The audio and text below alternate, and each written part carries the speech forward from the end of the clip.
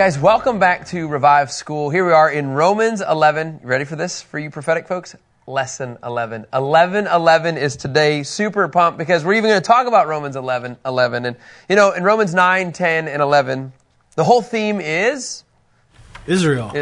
The whole theme is Israel. And that's really what we want to unpack even more so today as we kind of wrap up this section that sure feels like it came out of nowhere.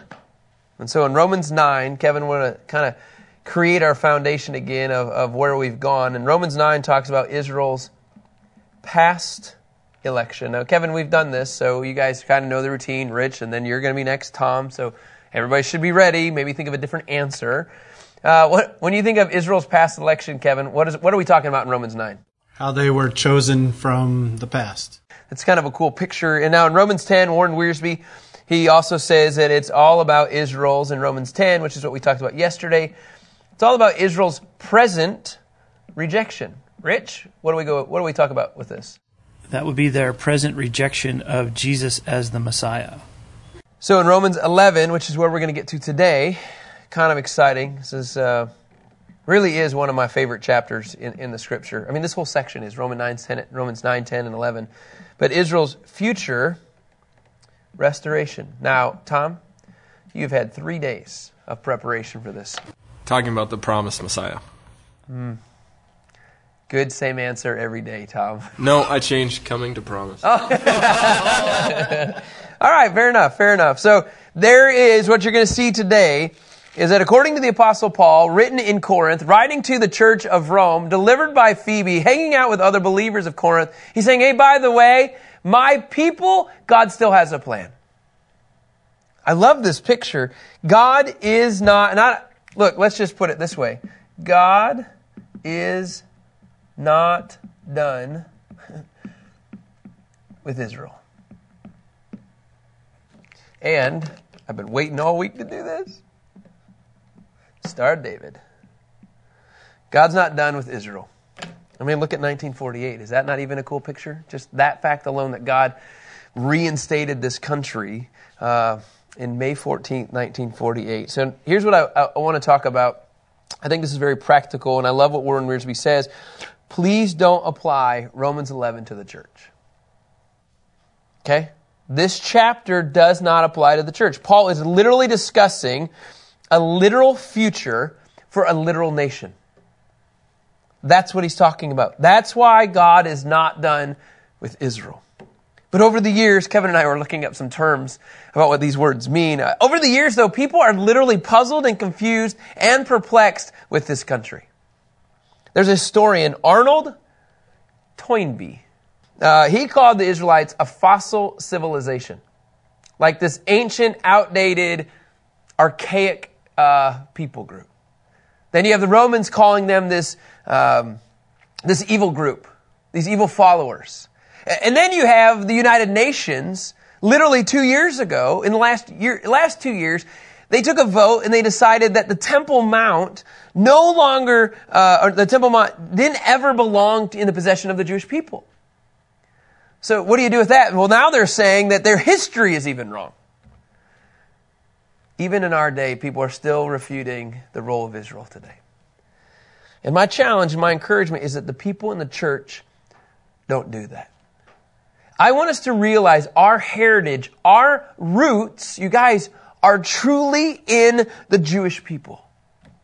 Look, I'm going to go off course here just for a second, but if you go to Romans 15, 25, and 26, and 27, Paul is talking about this. Remember, same context, same book, same what we're talking about. In Romans 15, 25, it says this, right now I'm traveling to Jerusalem. Remember, he said he wanted to go see those in Rome, but he said, right now I'm traveling to Jerusalem to serve the saints. He says in verse 26, for Macedonia and Achaia were pleased. So in other words, some saints have given Paul money to deliver, it says, to make a contribution for the poor among the saints in Jerusalem. So, what are those armored trucks that drive around, that have the money in them? Brinks. Okay, so anyway, Brinks is delivering the money. Paul is delivering money up to Jerusalem. In verse 27, look at this. Because these servants, these Gentiles, it says they were pleased and indeed indebted to the Jews. Look at this. For if the Gentiles have shared in their spiritual benefits. So if the Gentiles, a spiritual benefit, that says benefits, but one of them, you guys, is they received the Messiah from the Jewish people. So Paul is delivering finances to the Jews because they've received the spiritual benefits. And it says the Gentiles are obligated to minister to Jews in material needs. We need to realize, you guys, that if you're a Gentile and you have faith in Jesus Christ, we've shared in a benefit that comes from the Jewish people, then we're obligated to minister to them. We cannot discredit, you guys, our past that comes from the Jewish people. And yet for some reason, we just wipe it out and say, well, we're the church. I'm going to walk you through about the original branches, the natural branches, and the grafting of the branches today, because I want to make sure everybody understands they're separate, yet they're the same. As weird as that is to say. And so when I say, please remember, God is not done with Israel, I need you to understand your heritage and your roots. And Paul says, look, here's the deal. What do we do with this? Well, in verse 1, Paul begins to talk about, in Wiersbe's put it pretty simple, Paul talks about himself. He says, I asked them, has God rejected his people? Absolutely not. For I too am an Israelite, a descendant of Abraham from the tribe of Benjamin. In other words, well, what do you do with me? I'm a believer. This still applies to me. I love that argument. Then he continues on in verses 2 through 10. He says, fine, if you don't like my argument, what about the prophet Elijah? The prophet Elijah, God has not rejected his people, whom he foreknew. Or don't you know what the scripture says in the Elijah section? I love this. He's always challenging the religious. He's always challenging those. Don't you guys know your own word? What the scripture says in the Elijah section. I like that part. Just that section right there. How he pleads with God against Israel. Lord, I love this part. They've killed your prophets and torn down your altars. I'm the only one left. Elijah is having this pitiful, sorrowful, like, I'm the only revivalist around. I'm the only prophet. Nobody else gets it. Totally been there. I'm the only one. They're trying to take my life. God says, this was his reply. I have left 7,000 men for myself who haven't bowed down to Baal. In other words, what are you talking about? Like, you're complaining about you're it. Oh, by the way, there's more than just you, Elijah. In verse 5, it says, in the same way, then there is also, at the present time, a remnant chosen by grace. So, you see, we're making the transition. He starts to show Elijah there's a group of people, but now he's saying, okay, now I want to talk about a real remnant, a little bit of a different remnant. He says, now if by grace, then it's not by works, otherwise grace ceases to be grace. What then? Israel did not find what it was looking for, but the elect did. This is the distinction we're talking about, okay? In this, Elijah, the example is, in this process, just so everybody's on the same page, this remnant is clear to say, look, Israel didn't find it, but the elect did. So, Kevin, the remnant within Israel, okay, found it. I'm still talking about Israel here. So, this is a weird, let's just do a little box here, okay? There's no rhyme or reason to this box, okay? But all of a sudden, within this box, you would say this is a remnant, okay? All of this, okay, represents Israel. Make sense? But within the box, only the green is saved. I think you need to have this picture. Israel is the box, but within the box is the elect. It's kind of the corporate and the individual. Totally. Corporate and the individual.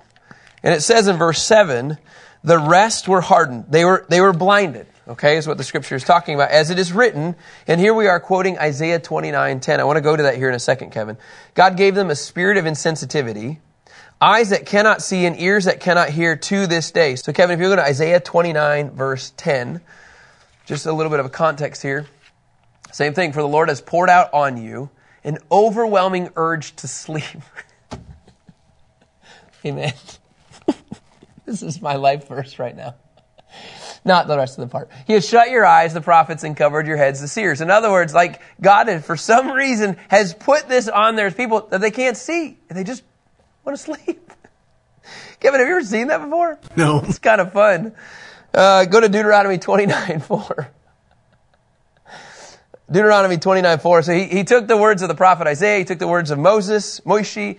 He says, yet to this day, the Lord has not given you a mind to understand, eyes to see, or ears to hear. Like, this is the deal. In the big box, the big corporate box, only that little green sliver, for some reason they see, God corporately has given them a mind that they can't understand. So that's one illustration.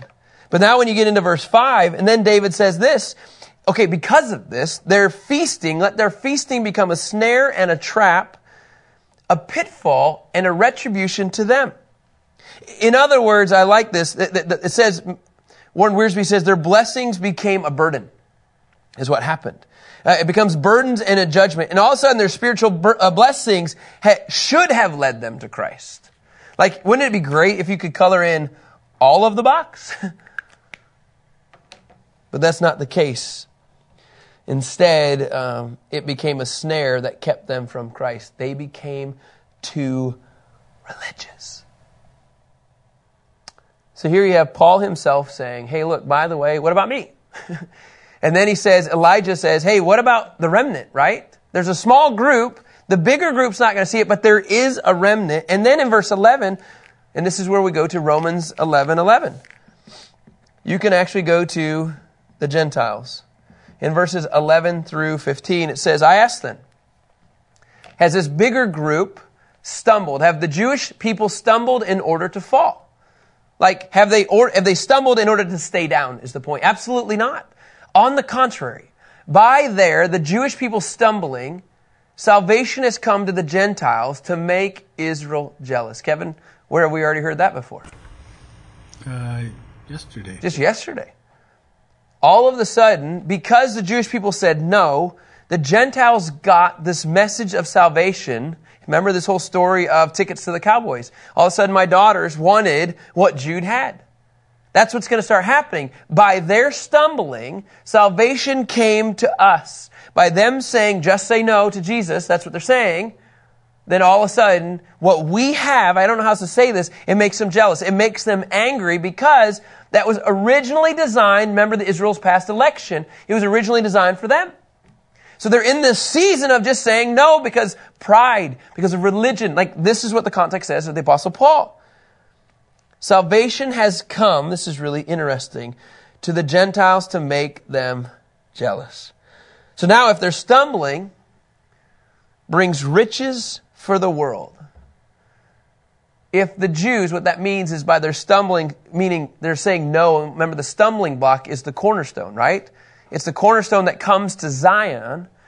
If they're stumbling and they fall because of this cornerstone, if it brings riches for the world, and their failure brings riches to all of us, because they said no and didn't get it, didn't see it, didn't hear it, didn't understand it, how much more, you guys, this is such a cool picture, how much more will their full number bring? So if the riches come to the Gentiles, imagine what's going to happen when the fullness of, we never say this phrase, the fullness of the Jews takes place. How much more, which means it will be more, bring. So he says in verse 13, now I'm speaking to you Gentiles. In view of the fact that I am an apostle to the Gentiles, like you're my ministry, I magnify my ministry. If somehow I can save my own people jealous, and if I can somehow make my own people jealous and save some of them. I mean, this goes back to the context. Remember, he said he'd rather be cursed, right, and go into hell so that his people could say, he's saying it again. If somehow I can make my own people jealous and save some of them, for if their rejection brings reconciliation to the world, what will their acceptance mean but life from the dead? Every time I read this, you guys, when it says, how much more will their full number bring?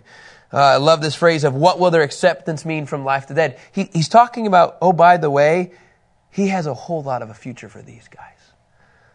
He's not done with his people. Just because we're in this period of the Gentiles doesn't mean God says, oh, I'm done with my kids. I'm going to just pour into the Mayas and the Nadias and I'm going to quit on the Selahs and Jews. He's not talking about that at all. He says he wants us to pour into everybody. There's seasons. And then he says in verse 16, and this is where he begins to pour into even more. So you have Paul, you have Elijah, you have the Gentiles, and then this is where it gets kind of, no pun intended, sticky. The patriarchs. It says, now if the first fruits offered up are holy, okay, so is the whole batch. I love this picture. This is such a cool picture to me. So we're talking about like the lump of dough. Okay? So here you have the first fruits offered up are holy. So remember, the first part of the dough offered up to God is a symbol so that the rest of the lump can also be holy. Okay, Feast of First Fruits. We've talked about this many, many times. A priest offered up a sheaf, right? He'd offer up a sheaf to God as a symbol that the entire harvest is his. So when you offer up the first fruits, you're saying, and by the way, this is the best of the best, and everything else is also a presentation to you. And then he says the same thing. And the root is, and if the root is holy, so are the branches. So same mentality, you guys, right? The root, it represents everything else. So what I want to do is here we go. This is kind of a biggie, but I want you to try to understand this. God accepted, this doesn't come from me, this comes from Wearsby. God accepted the founder of the nation, Abraham, Isaac, and Jacob, right? He accepted those guys.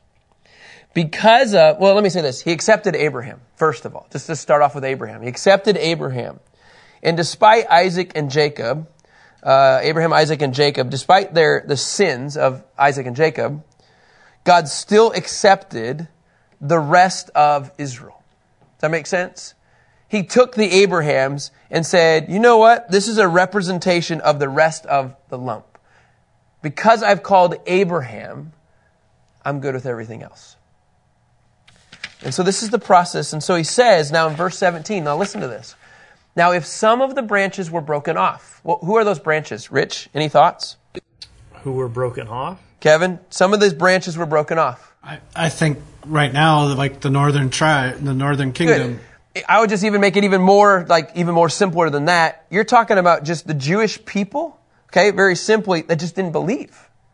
So, yes, you could take those kind of illustrations, but we're really talking about, these are the people that have said no. And though you, now he's talking to the Gentiles, you, though a wild olive branch, were grafted in among them and have come to share in the rich root, keep it here, Kevin, if you would, in the rich root of the cultivated olive tree. All right, go back to verse 16 for a second, okay?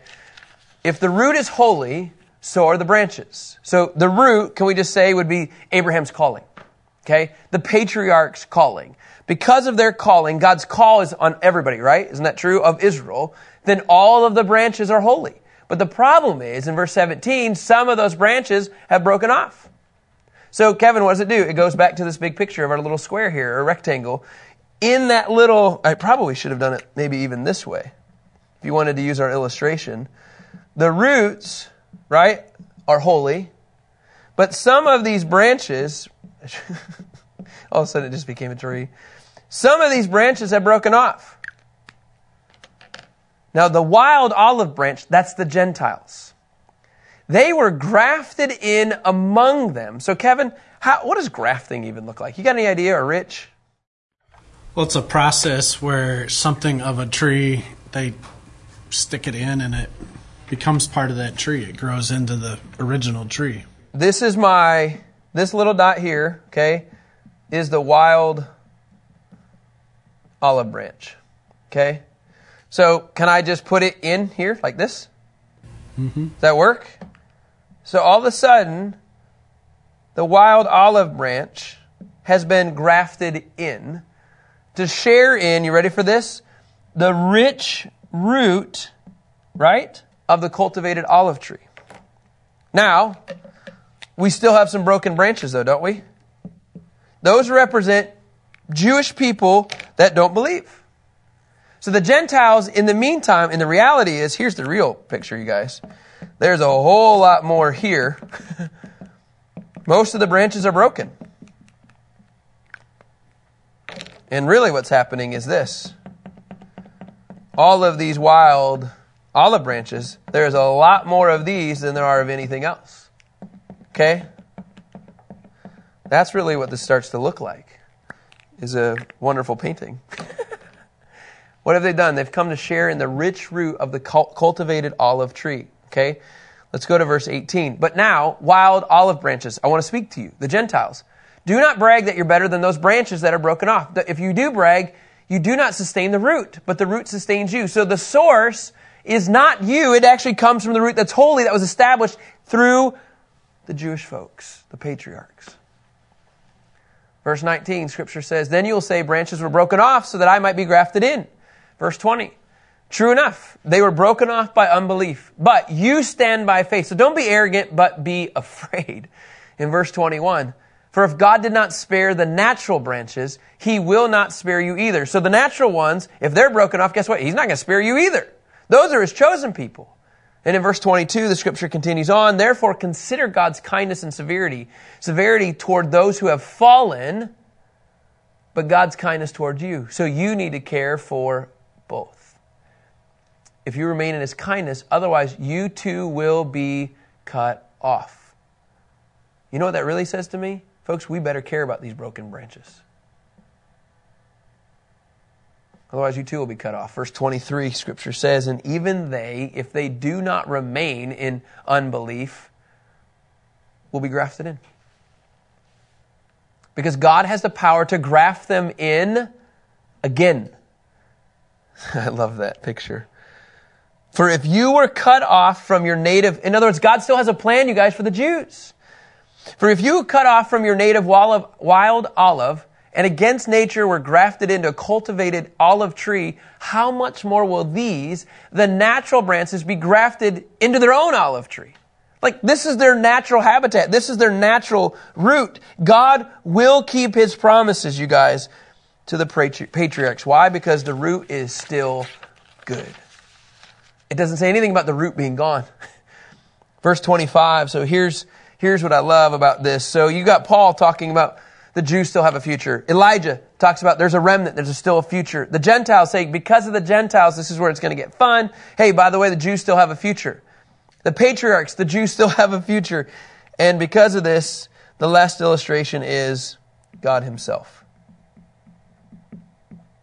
Kind of makes me go back to Romans 9 about Israel's past election. How are their past election? Because it was established by God. Why does Israel still have a future? Because of God. In verses 25 through 36, it says this, so that you will not be conceited, brothers. I don't want you to be unaware of this mystery, and it is a mystery. A partial hardening has come to Israel. So let's just say this. Right here is Israel, partial hardening. Okay? And then it says, has come to Israel until the full number of Gentiles. So you have to put the fullness of Gentiles, what? Has come in. We don't know what that number is. We do have an idea in the sense that the gospel through our feet is delivered so that faith can actually hear the word of God. We do know that He's given us a description, right, of what we're supposed to do. We just don't know when it's going to come to fruition. We do know that we need to go to every country. We know that we need to get into every tribe and tongue and nation. So there's a partial hardening. And what that means is that a part of this group, okay, there's going to be a lot of broken branches. Okay, it means there's going to be a lot of broken branches still until God says, all those Gentiles that I have chosen, okay, now they've all come to know the Lord. So His plan is that a fullness of the Gentiles is going to take place. The gospel is going to go to the Gentiles. Until that's come in, there's going to be a hardening of the Jews just saying, no. It seems super strange to me, logically, that there's a people, His chosen people, they would say no so that we would get a chance. In verse 26, it says, and in this way, all of Israel will be saved. As it is written, and you guys, it's an awesome picture here of Isaiah 59, 20 and 21. The liberator will come from Zion. We should have said Romans. The book of Romans is going to be called the liberator. The liberator. Jesus is going to come from Zion. He'll turn away godlessness from Jacob. And then it says this, keep going in verse 27, and this will be my covenant with them when I take away their sins. It's a continuation, you guys, of Isaiah 59, if you'll go there, Kevin. Isaiah 59, 20 through 21. Isaiah 59, 20 through 21. The Redeemer will come to Zion, and to those in Jacob who turn from transgression. This is the Lord's declaration. As for me, this is my covenant with them, says the Lord. My spirit who is on you, my words that I have put in your mouth, will not depart from your mouth, or from the mouth of your children, or from the mouth of your children's children, from now and forever. God is going to keep His promise. All of Israel will be saved when the fullness of the Gentiles takes place. Whew. Let me finish reading this out just so we can read through Romans 11. Regarding the gospel, they are enemies for your advantage. But regarding election, Scripture says, and back in verse 28, they are loved because of the patriarchs. Since God's gracious gifts and calling, look at this, are irrevocable. This is really important to understand. God's gracious gifts and calling for His own people are irrevocable. In Malachi 3:6, He says, I am the Lord, I don't change. Verse 30, it says, as you once disobeyed God, but now have received mercy through their disobedience. Isn't this crazy? We've received mercy through their disobedience, so that they too now have disobeyed, resulting in mercy to you, so that they also now may receive mercy. In other words, it just goes back and forth. They say no, we say yes, and then they get to say yes. For God is imprisoned in all disobedience, so that He may have mercy on all. And praise the Lord for God's wisdom, because, oh, the depth of the riches, both of the wisdom and the knowledge of God, how unsearchable His judgments are, His judgments and untraceable His ways. For he who has known the mind of the Lord, who has been His counselor, or who has ever first given to Him and has to be repaid, for from Him and through Him and to Him are all things. To Him be the glory forever and amen. There's a partial hardening. Fullness of the Gentiles takes place. Somewhere in this process, you guys, when they see the Yeshua, Jesus, the Messiah in our lives, Kevin, if you go to Zechariah 12:10, they will begin to realize the jealousy card, the anger card. They'll begin to realize what they've done. It says this, God says, I will pour out a spirit of grace and prayer on the house of David and the residents of Jerusalem, and they will look at me whom they've pierced. They will mourn for him as one mourns for an only child, and weep bitterly for him as one weeps for a firstborn. They will begin to weep bitterly over the fact that the the prophets pointed to the Messiah. And they'll begin to realize, maybe through your life and my life, whom they've pierced. And at that moment, in Matthew 23:39, it will say this. The moment that they begin to realize that they have pierced the Messiah, the justifier, Matthew 23:39 says this. For I tell you, you will never see me again until you say, blessed is he who comes in the name of the Lord. When they begin to mourn, they begin to weep bitterly, they will then say and cry out, blessed is he who comes in the name of the Lord. And when that happens, he says, you'll see me. The Messiah will actually come back. You don't have to go there, but in Zechariah 14, he's going to put his feet on the Mount of Olives. He's going to split it in two, and he's going to come back for his people. Romans 9, 10, and 11 shows all of us God is not done with his own people, the Israelites. Thanks, guys. Hope you've been blessed, and I look forward to continuing this study with you tomorrow.